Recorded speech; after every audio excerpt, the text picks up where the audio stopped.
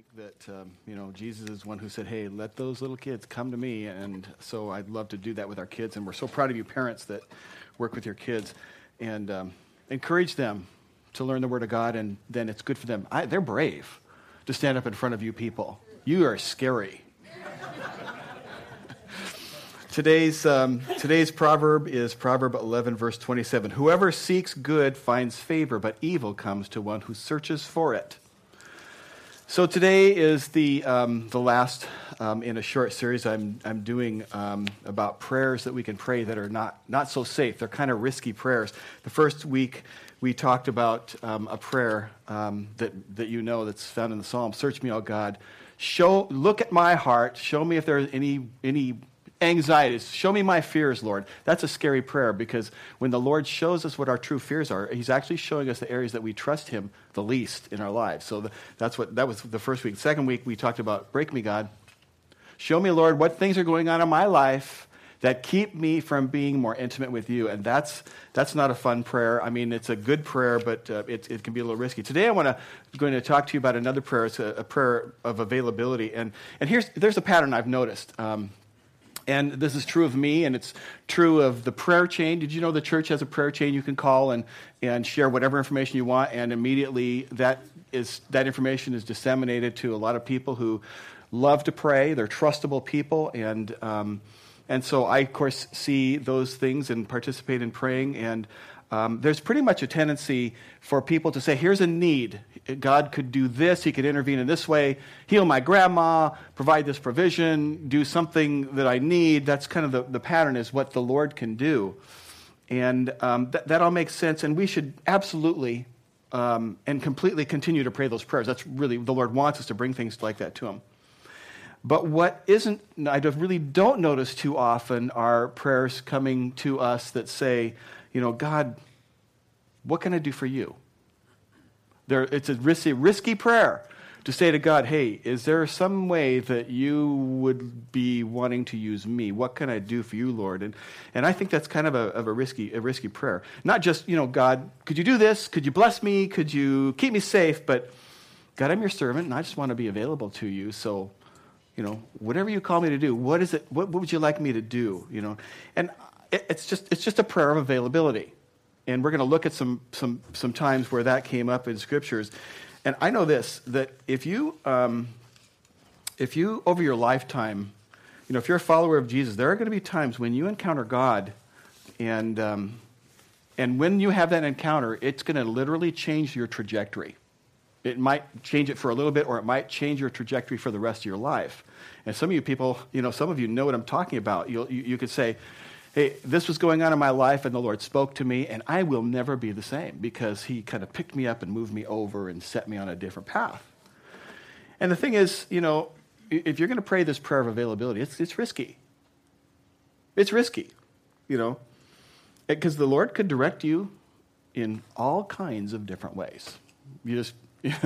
He could say, yeah, I want to move you to a different city. Or he could say, there's a calling in your life, and you never knew there was this calling in your life, and all of a sudden the Lord's spinning something up that you didn't realize was there. Or he might tell you just to stay put. Stay where you are, and you were already certain that you were supposed to pick up and move. And the Lord said, no, you keep your feet right there. I mean, I had that happen to me at one point in my life, more than once, actually. He might tell you to break up with somebody. Not if you're married, by the way. But he might tell you to break up with somebody. Maybe the reason he's going to do that is because he's going to give you an upgrade. Upgrades are good, right? Okay, I think they're good. Anyway, so he could lead you to a different city. He could call you to serve somewhere, He could even move you from being a cat person to being a dog person. Pray that prayer. If you make yourself available to what God wants, that's a risky prayer. And the thing is that all throughout Scripture, you'll see examples of from the Old Testament and the New Testament, God does call people. He puts calls on people's lives. What does that mean? It means he speaks to them. He prompts them. He moves them. He leads them to say something, do something, give something. encourage somebody, he moves them to speak truth. And there are lots of different responses in God's word to examples where he called somebody. And we're going to look at a couple of them today. And I'm going to show you there are basically 3 responses that are typical to God's call. The first response we're going to take a look at is a guy named Jonah. You probably remember Jonah. And Jonah's response, number 1, he responded to God's call. He said, "Here I am, I'm not going." That was Jonah, and some of you can relate. So here I am, I'm not going. Jonah chapter 1, verses 1 to 3. The Lord gave this message to Jonah, son of Amittai. "Get up and go to the great city of Nineveh. Announce my judgment against it because I've seen how wicked its people are." So what's Jonah do? But Jonah got up and went in the opposite direction to get away from the Lord. Now, here I am, God, not going. That's Jonah. And I wonder how many of us have had a similar experience, something like that. You know, you felt prompted. You know, I know I'm supposed to reach out, or I'm supposed to, say something, or I'm supposed to help this person. And not today, God. I'm not going to do that. And I think it's probably a little more common among us followers, where God has prompted us. And I think I need to do something. I should do it, but not today. I'm just not going to do this. I'm just not going to do it. Jonah says, that's Jonah's response. Here I am, I'm not going. The second response is Moses. And here's what Moses said. He says, Here I am, God. Send somebody else. I'm here, but send somebody else. So Jonah, I'm not going. Moses, send somebody else, pointing around. He's saying, send my brother. This isn't my perfect deal. He's better off for that. So Exodus 3, verses 10 and 11. God's speaking to Moses. "Now go, for I am sending you to Pharaoh. You must lead my people Israel out of Egypt," which is something that Moses would have agreed needed to happen. Somebody needs to show them, we got to get these kids out of here. This million, whatever, a lot of people. He says, "Sure, I'll go." But verse 11, but Moses protested to God, "Who am I to appear before Pharaoh? Who am I to lead the people of Israel out of Egypt? Who am I? I'm not good enough. I'm not talented enough. Somebody else would be way better at this than me. Here I am, God, but send somebody else. I'm just not the right person." And it's so easy to do that. It's so easy, I'm not going to give. They should give. They got more money to give. I'm not going to go. I don't have so much time. She can go. She's a stay-at-mom home. She's got all the time she needs. I thought there might be a reaction to that. So stay-at-home moms are going, "What did you just say?" It's like, okay, forget that. Okay. So here's what we think. We just think, he can do it. She can do it. Somebody else, I don't. They're better equipped. Here I am, God, but send somebody else. So Jonah says, "Here I am, I'm not going." Moses says, "Here I am, send somebody else." And Isaiah prays this really risky prayer. And we see this in Isaiah 6, verse 8. He says this, "I heard the voice of the Lord saying, 'Whom shall I send, and who will go for us?'" Rabbit trail, just for a moment. Here's a doctrinal point where you see God having this conversation and saying, "Who will go for us?" Who's us there is God.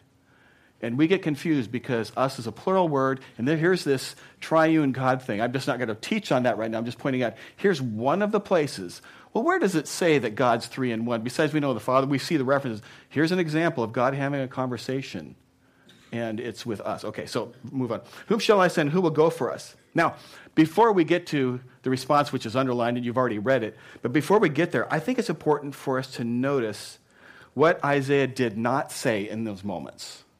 He didn't say, where are you sending me? Or is the climate nice there? And what's the salary going to be? And by the way, what are the benefits? Well, how many weeks of vacation? He didn't say any of that stuff. He didn't ask for any of that. He just basically signs a blank contract with God. And he says, "Here I am, send me. Here I am, send me." Man, that is a risky conversation. That is a risky prayer. The thing is, as risky and scary as that is, I'm standing here today to encourage you to pray this prayer. To, not just pray it, but to make it part of your daily life. When you wake up in the morning, you can say to God, Lord, today I'm going to give you my mind. I'm going to give you my eyes. I'm going to give you my ears. You know, I'm going to speak what you want me to speak today, God. I'm going to hear your truth.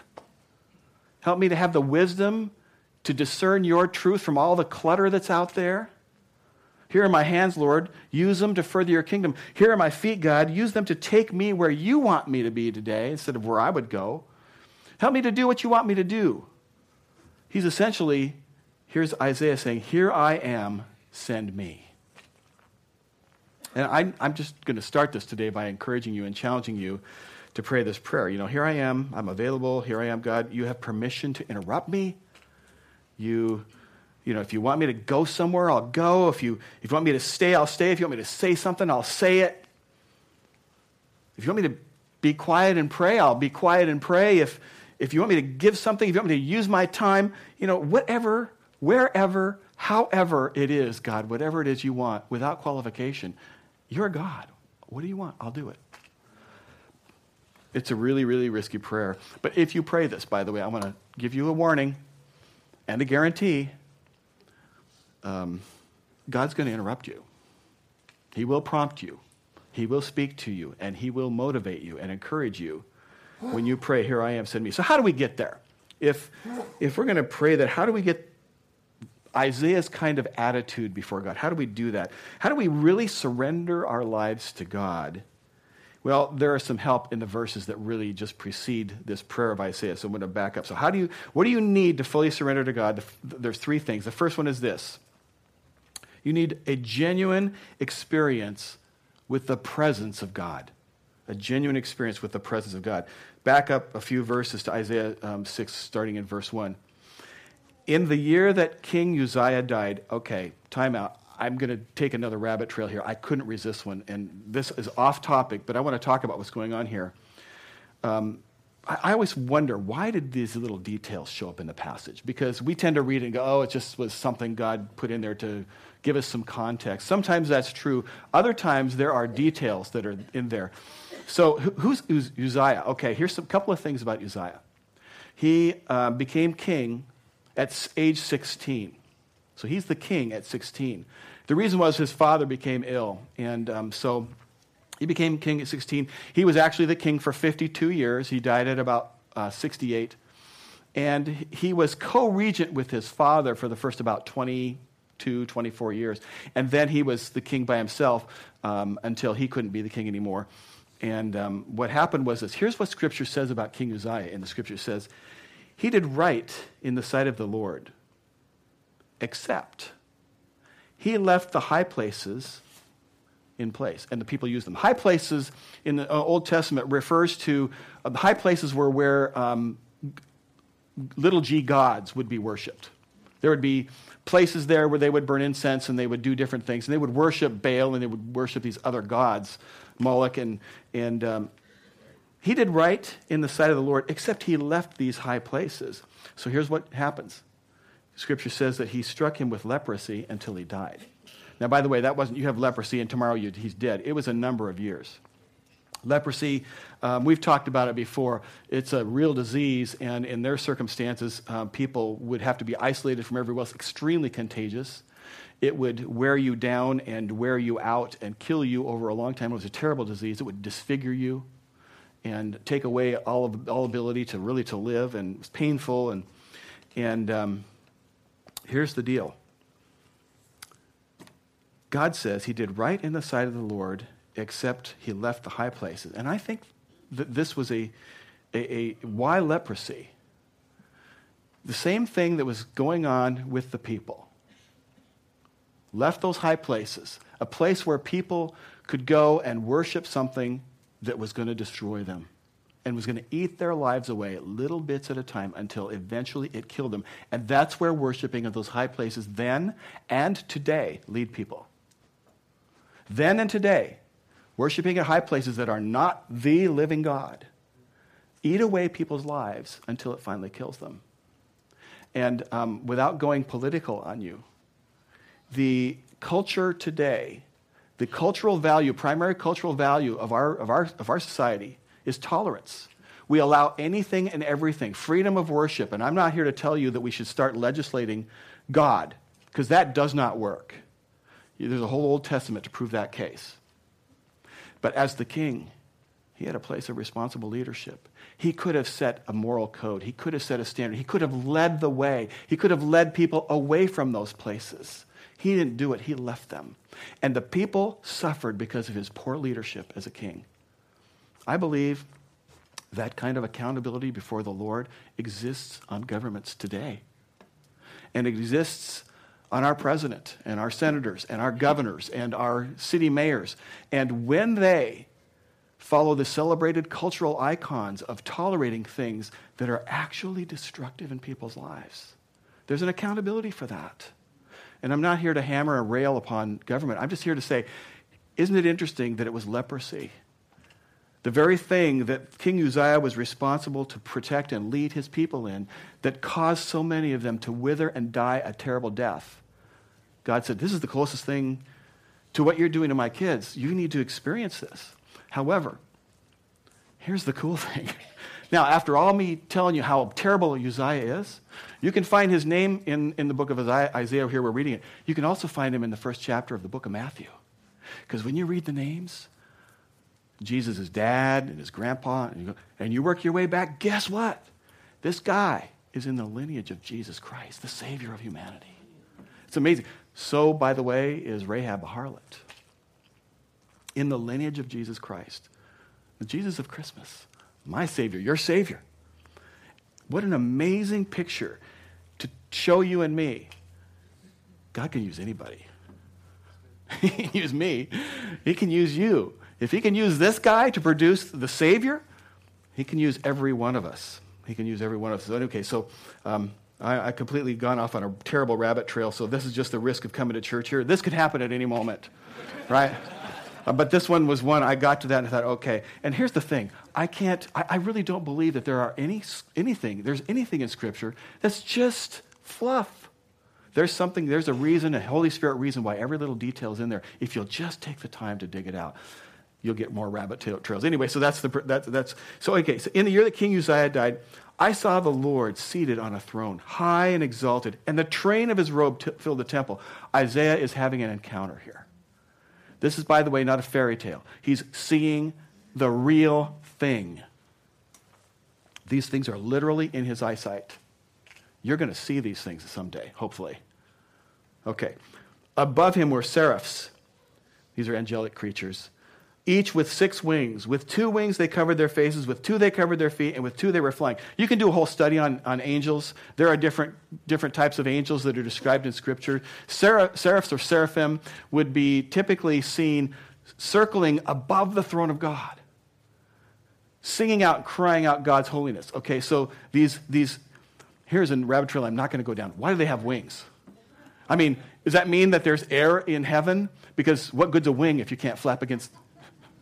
You see, that's why preparation for sermons takes me so long. I'm off on these. I don't know why they have wings, but they're good, at least, for covering eyes and covering feet. And why are they covering their eyes and their feet? It's because there's so much holiness there. There's just so much holiness there. And they were calling to one another, "Holy, holy, holy is the Lord God Almighty." In Hebrew, when you use a word 3 times in succession like that, that's the Hebrew way of saying, whatever that word is describing is utterly and completely defined by that word. This is them saying, this is the seraphs saying that God is completely, utterly, and perfectly holy. Holy. Holy is the Lord God Almighty. The whole earth is full of his glory. And at the sound of their voices, this is cool, the doorposts and the thresholds shook, and the temple was filled with smoke. Now, my initial reaction to that is, I don't know why, maybe I'm conditioned to think, okay, they're saying these holy things, and the walls are rocking because of the power of their voices. Is it sheer volume? I don't know. But I like my music to kind of... Do you like to feel your music? I'm in there studying, and I've got a very small stereo system at my desk. And Lisa's on the other side doing something insignificant like watching Christmas movies while I'm studying. I don't know what she's doing in there. Could you turn that down? You are a Christmas music Scrooge. No, I'm just... Oh, golly. Anyway, so it says the doorposts and the threshold shook from the power of their voice as they're saying, holy, holy, holy. Picture the scene. These winged creatures are declaring God's glory, and the place is vibrating. It's a good vibration. It's not scary. It's not terrorizing. It's love. It's powerful. It fills you. It's just, wow. And Isaiah's watching this. What's going on with him? He sees the presence of God. And he sees God in all of his glory and his majesty and the power, and all this stuff is going, holy, holy, holy is the Lord God Almighty. And these guys, they're going after it. And Isaiah sees this presence of God, and he's experiencing the glory of God, and it transforms him. He's different. Why is it that I sometimes might not be available to God? Well, maybe it's because we haven't recently experienced the presence of the King in a sufficient way that's, why is it, let me ask that again, why is it that maybe you haven't found yourself to be available to God? God, here I am, use me. Why? Maybe it's because you haven't recently experienced the presence of the King. I mean, I'm careful about the personal stories I tell you. I'm going to tell you another one here about one time, and I'm not going to present somehow that I've been to the throne and I've seen no, not even close. But there have been times when I've had an encounter with God that I just can only just tell you was incredibly, incredibly meaningful to me, and they changed me. One of them, here's one example. And people ask me every once in a while, hey, Terry, have you ever really thought about quitting the ministry? I don't know why people ask me that. Maybe they want me to quit. I don't know. But, have you ever thought about, I was asked that when I was living, have you ever thought about, stopping in your ministry? I've had people ask me that here. Have you ever thought about that? And the answer is basically no. I never really think about quitting. Sometimes I really do question whether or not I will survive it. I mean, I don't mean to be whining to you, but it's like, sometimes the pressure can be pretty strong, and I know life's tough, and you all have pressures as well. So I'm just telling you my own little place.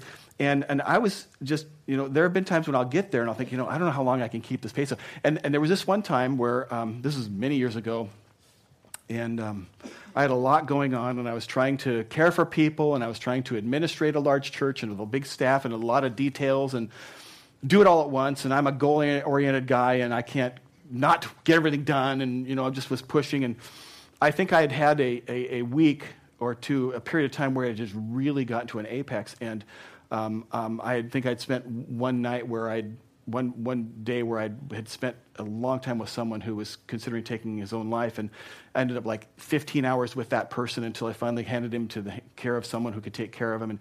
And then the next night, I was literally at the church until 2 or 3 in the morning, 2 or 3 days in a row.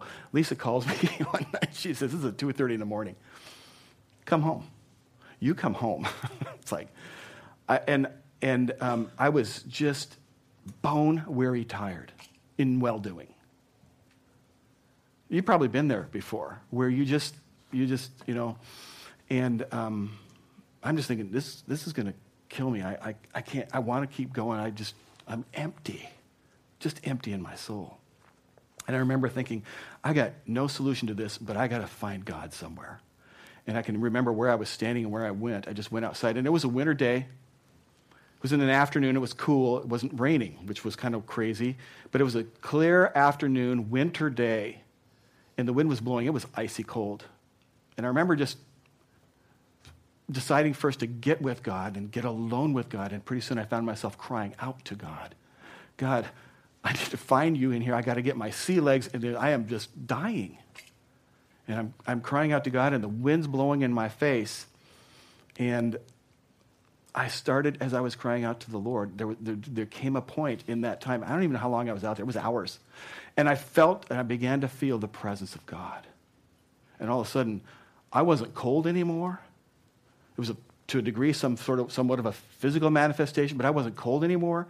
And I began to feel cared for and loved and encouraged and empowered. And I began to feel fresh vision. And I don't know what other kinds of things and ways to describe it, but I had this very, very powerful sense of a very, very real presence of my Savior and my King and my friend. When you draw near to God, he will draw near to you. And there I was, and he was filling me and renewing me and just changing me. And that very real encounter with the presence of God really led me to this place of absolute, well, it was definitely I don't want to use the word absolute, I don't want to overstate this, but it was a deeper, very deep sense of submission and trust to whatever the will of God was for my life. God, I'm your son. What do you want? That's where I want to be. I want to do whatever it is you want, wherever you want, anything you want. And, you might say, well, that's a great story, Terry, and we really believe that happened to you, but I've never had anything like that go on in my life. I want to tell you right now, it can. It can absolutely happen to you. It really can. And God wants to show himself to you in the way that will penetrate and make a difference to you.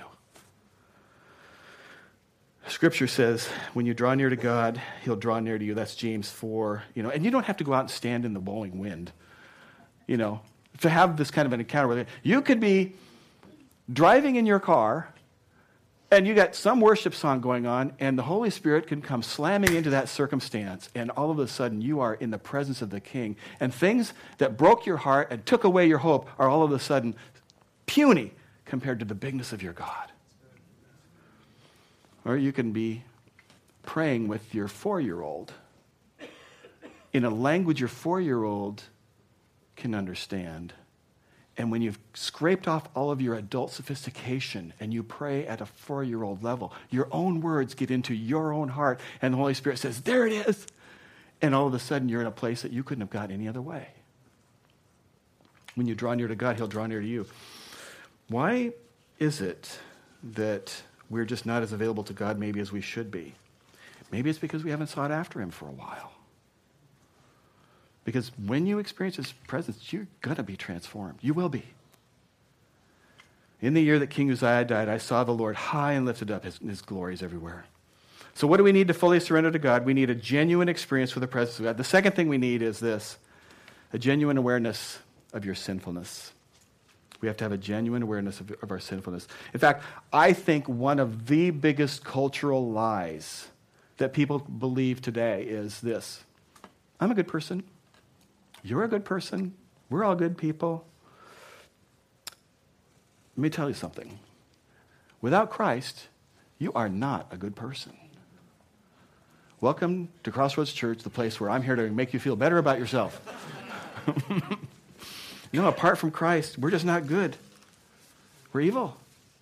We're sinners. We're despicable in the eyes of God without Jesus. And Isaiah sees this pure goodness of God and realizes how truly far he, Isaiah, was from the goodness of God. He saw how holy God was, and he recognizes his own unrighteousness. And he's genuinely aware of this. In verse 5, he cries out, he says, woe to me. I cried, I am ruined. Some translations say undone. He's saying, I'm nothing. I'm pathetic. I'm a sinner. I got nothing to offer. He's holy and I'm not. He's righteous and I'm not. He's full of glory and I'm full of sin. Woe to me, I'm ruined. He's got this figured out. For I'm a man of unclean lips, and I live among a people of unclean lips, and my eyes have seen the King, the Lord Almighty.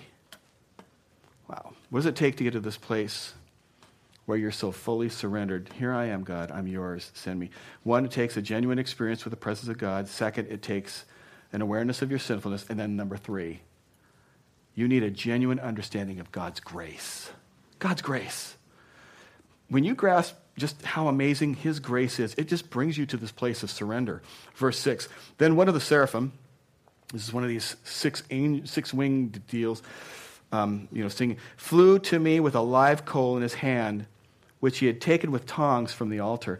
With it he touched my mouth and said, see, this has touched your lips. Your guilt is taken away from your sin atoned for. I've read that so many times, and I thought, that's really interesting. What's the mechanism of how a coal touching lips atones for sin. That's not the point. The point is the grace. The point is he is ruined. He is unclean. He is among the unclean. But the point here is that the Lord says, let me fix this for you. What just happens to him is he's in the presence of God. I'm ruined. And then with one touch from the goodness of God, his sins are forgiven. They're completely atoned for. And you can imagine, probably, I can, It's amazing. Your lying lips, forgiven. Your lustful heart, fixed. Your self-centered selfishness, fixed. Your angry outbursts, fixed. Every secret sin that you've never told anybody, but God knows them and sees them, forgiven. Scripture tells us in the Psalms that they're not just forgiven, but God removes them from us as far as the east is from the west. That's a long ways. When you confess your sins to God, he's faithful and just to forgive your sins and to cleanse you from all unrighteousness. And when you understand that kind of grace, it just changes everything. Just like the coal touched his lips and removed his guilt, that's what the blood of Jesus does about our sins. It covers our sins. It's amazing. And here's the thing. We don't really bring anything to the soup mix. Jesus brings it all. And that's unreasonable. We only have one really reasonable response when we realize that grace comes and we don't get any credit for it. It's not because of our doing. It's not any of the stuff we did. It's because of God's goodness. There's only one response, and that's just to say, here I am, God. Send me. Take me. Use me. Fill me. Lead me. Guide me. Here's my signature on a blank check. Tell me what you want, God. This is the reason. This is the reason for opening your heart to the King and saying, I need a Savior. Not because you can't keep up with the needs to be perfect, because, by the way, you can't. But when you recognize that you have no way to God except through the blood of Christ, that's why you should say, yes, I need a Savior. I am a sinner. That's what the good news is, that God says, I will save you. Scripture says, all who call on the name of Jesus will be saved. If you've never done that, do it right this moment. You don't have to stand up and shout, but you should, in your soul, say, whoa, I'm a man of unclean lips. I need a Savior. I'm calling on you, Jesus. The Scriptures say you'll save me. That's all it takes. That's all it takes. And here's the thing. This prayer, it's got to be one of the most risky prayers you can pray. God, I'm yours, whatever you want, anytime, where, anywhere, anything, because it invades our plans. So the attitude isn't just, well, okay, I have to pray this prayer because he saved me from my sins, so I guess I have to do this. No, there is something of joy in this. There's something of blessing. There's something of promise. There's just, I get to do this. I get to serve Jesus. I get to be used to make a difference in somebody's life. I get to just deposit something of encouragement and watch the Holy Spirit do something that flesh and blood can't do. I just get to be the carrier of something that's good from God. He's given me gifts. God put me in this moment of history with this group of people in this circumstance for a reason. I'm talking about you, by the way, not me. Do you think that it's a coincidence that you have these opportunities time after time, day after day, to encourage people, to share people, to lead people? That's God's design. Seize those opportunities. Every one of them when you get the chance. And, the thing is, we just have to have the courage to release what it is that God's put in us. Just have that courage to be willing and be able to meet someone's need. Here's the thing. This prayer, by the way, I wish I could tell you it was just a one-time deal. It isn't. Back in 2002, I prayed this prayer, and God, that's good back then, but it's not a one-time decision. It's daily. It's a daily thing. And the reason that it's daily, the reason it needs to be daily is because, if you've been born into God's family, if you've called on the name of Jesus, if you've been transformed, the moment your spirit came to life, which is what Scripture says happened there, you're born again. And from that moment on, for the rest of your life, there is a war raging between your flesh and your spirit. Now, when I talk about your flesh, I'm not talking about this. This is our flesh too, but that's not what I'm talking about. I'm talking about your tendency to want to do what you want to do. It's that selfishness inside us that says, here's what I want to do. That's our flesh. And the Spirit is the part of us that can hear the voice of God. You can hear the voice of God. And your flesh is at war with your spirit. The flesh wants to do what you want to do. And, here I am, God, not going. Send somebody else. That's the flesh. And the Spirit saying, here I am, God, send me. Send me. How do we do this? How do we die to our flesh so that our spirit can live? Well, it's simple to say. But basically it boils down to this. What we feed grows and what we starve dies. There's a whole sermon. We're not going to go there. But if we feed our flesh, give me. It's about me. I'm not going to do that. My time is too important. Somebody else can do it. I love Jesus and I'm on my way to heaven, but I'm not going to do it. That's our flesh talking. That is our flesh talking. If you deny your flesh and if you feed your spirit, you'll be saying things like, I want the presence of God. I want to be in his word. I want to be with God's people. I want to be moving myself to be more like Christ. I want to make a difference. I'm going to be connecting with other people in a Christian community. I want to, as the word says, as iron sharpens iron, so one sharpens the countenance of his friend. I want to be that. I want to be in church. I am the church. I am the church in the world. That's what the Spirit is saying. You are the church. I was in a church last Saturday doing a memorial service, and as you're exiting, here's a big sign above the door. The church is now leaving the building. I'm thinking, that's perfect, spot on. You get it, right? The church is now leaving the building. The church is not the building. You're the church. I am the church. I think back, that reminds me of a family years and years ago, and they had a little girl in their family who was mentally, she had never really matured. Anywhere in her life, she was mentally stuck at a very, very young age. And she thought that the pastor's name was Church. Called him Church. I don't know, we're going to go to church. Oh, she thought that was this. Okay, never mind. Do you remember that? Okay, she says yes. Okay, now move on. That's her way of saying, yes, I remember. Move on. Aren't you thankful for a wife that moves the pastor on? Move on. Let's hear that again, honey. Move on. Move on. Okay. I don't know why I just did that. Okay. Could you hear that? Yeah, that could be like percussion. Okay. Completely lost my train here. Maybe it's because I just had a concussion. I don't know. Okay. And here's the thing. Our spirit is, when that's going on, our spirit's growing. We're actually becoming more like Christ. You get closer to God and you start to recognize him. And here's this scripture that kicks in that says, whoever's faithful with little, God will trust him with more. With more. Why does he trust people with so much? Do you look around and you see some people have a level of faith and they seem to be invested in people? It's because they've invested the little that God gave them. And so God has said, here, you can handle more. And that's why the Apostle Paul, said those things that seem so confusing in Galatians about dying daily. What's that mean? It means he's dying to himself. He's letting his flesh lose the battle every single day so that Christ can be alive in him. Galatians 2:20, my old self has been crucified with Christ. It's no longer I who live, but Christ lives in me. So I live in this earthly body by trusting in the Son of God who loved me and gave himself for me. And that's it right there. There are our responses. I'm in. Use me, God. I want to be your hands. I want to be your feet. I want to show the same kind of love to other people that you've shown to me. Here I am. God, send me. Why is it that more followers don't pray this prayer? I think, here's one reason I haven't, but I think this is probably the most common. They're afraid that if you pray this, God, send me, God's going to make you sell everything you have, go to Africa, and never have toilet paper again.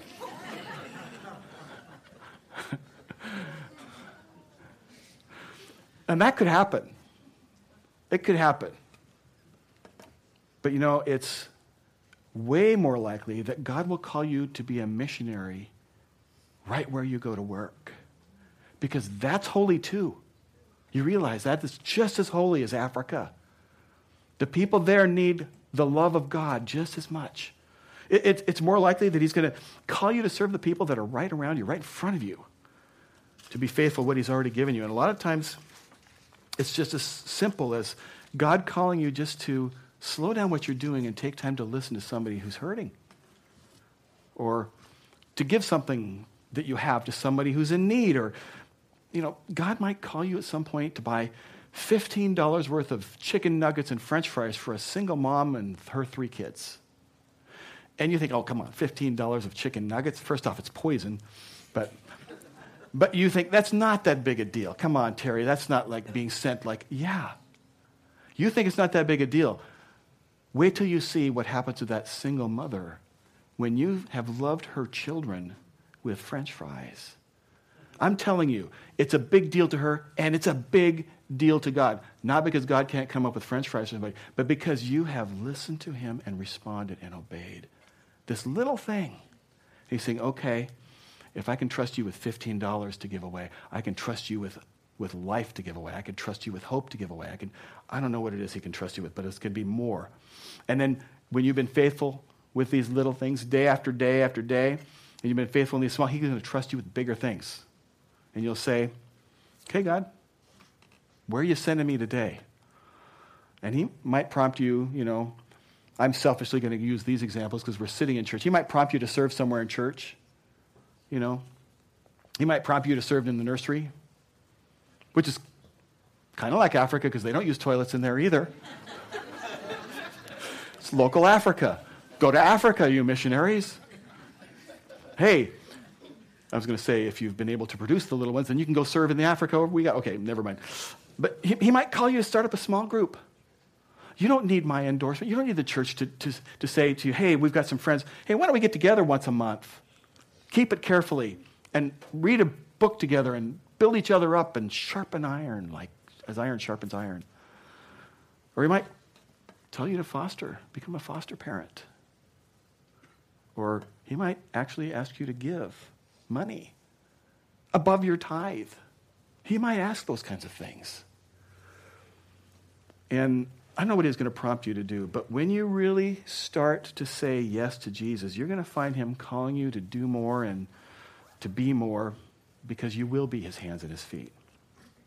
Okay, so here am I, send me. How do you get to this place where you're willing to say, God, I just don't know all of the details. I don't need to know them. Just tell me what it is you want, and I'll go. We need to experience the presence of God. We need to recognize our own sinfulness, and we need to get a hold of the true grace that comes from the King. Let's pray. God, I know that sometimes we have said to you, I just no, I'm not doing that. And we can get away with it. But the person that really pays the price of that no isn't who we think it is. It's going to be us. Forgive us, Lord, when our heart is too small, when our faith is too small. Forgive us for that, God. And there can be reasons. We have our own needs. We have our own broken heart. We have our own fears. And sometimes those fears would cause us to say, well, maybe I could do this, Lord, because I trust you. But there's people around me that send them. Just let me off the hook. But God, you're sovereign. And it's not like you're just trying to spread the work equally. Your word tells us in Psalm 139 that you knew us while you crafted us within our own mother's womb. You decided back then what qualities and strengths would be in us so that they could be useful to you to care for people and to make a difference in this world today and tomorrow. You made those decisions way back when.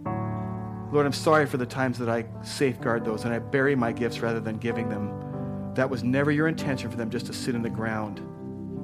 So, Lord, forgive us for that. But, Lord, I pray for something of new and fresh courage to rise up within us.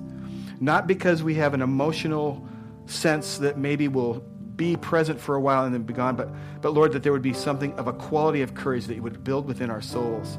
That when we hear the whispers of the King, that will be enough. It doesn't have to be an argument or a discussion or the shaking of the doors, the doorposts with smoke. We don't have to have that, Lord, to hear a sense of your presence. God, while I'm praying for this, there's so much in this that's about us ministering outward, and that's so healthy. Sometimes, God, when we come to you, this is us coming to you saying, I am broken, heal me, minister to me, strengthen me. And there are people in this room that are right there today. God, I ask you to be their God today, that the peace that they have felt as they sat in your house will go with them this week, even though they face the very things that tear away at their peace. Lord, give a peace that passes understanding. Give hope, give faith, give life. Lord, I want to pray for needs that are out there. I've heard of needs today before church that just are heartbreaking needs, Lord. Financial needs, medical needs, relationship needs. God, I love you, and I'm just so grateful that you saw those needs before we could pray, and you have already invaded those circumstances. Lord, with healing in your wings, go there. With hope, with provision, with health, visit those places. Church, I'm naming names in my mind that I don't feel I can say out loud, but I want you to be doing the same right now as we pray for people. Lord, visit circumstances. Miraculously, Lord, we pray for the supernatural to intervene. But Lord, we realize it's not always supernatural intervention that happens. It's you moving through us, your kids. Here am I, send me. Lord, help us to move away from no and to move away from send someone else, to move towards, yes, okay, Lord, this scares me. I know you'll show up, but God, you really better show up. Otherwise, this will be a mess if it comes down to me. So I will go, but Lord, it's got to be because you lead me there and because you're already there ahead of me. So fill us, Lord, with life. Fill us with faith. Fill us, Lord, with a sense of knowing that our loving God has grand things in his heart and his mind for us and his people. In Jesus' name. Church, would you stand and sing this with me?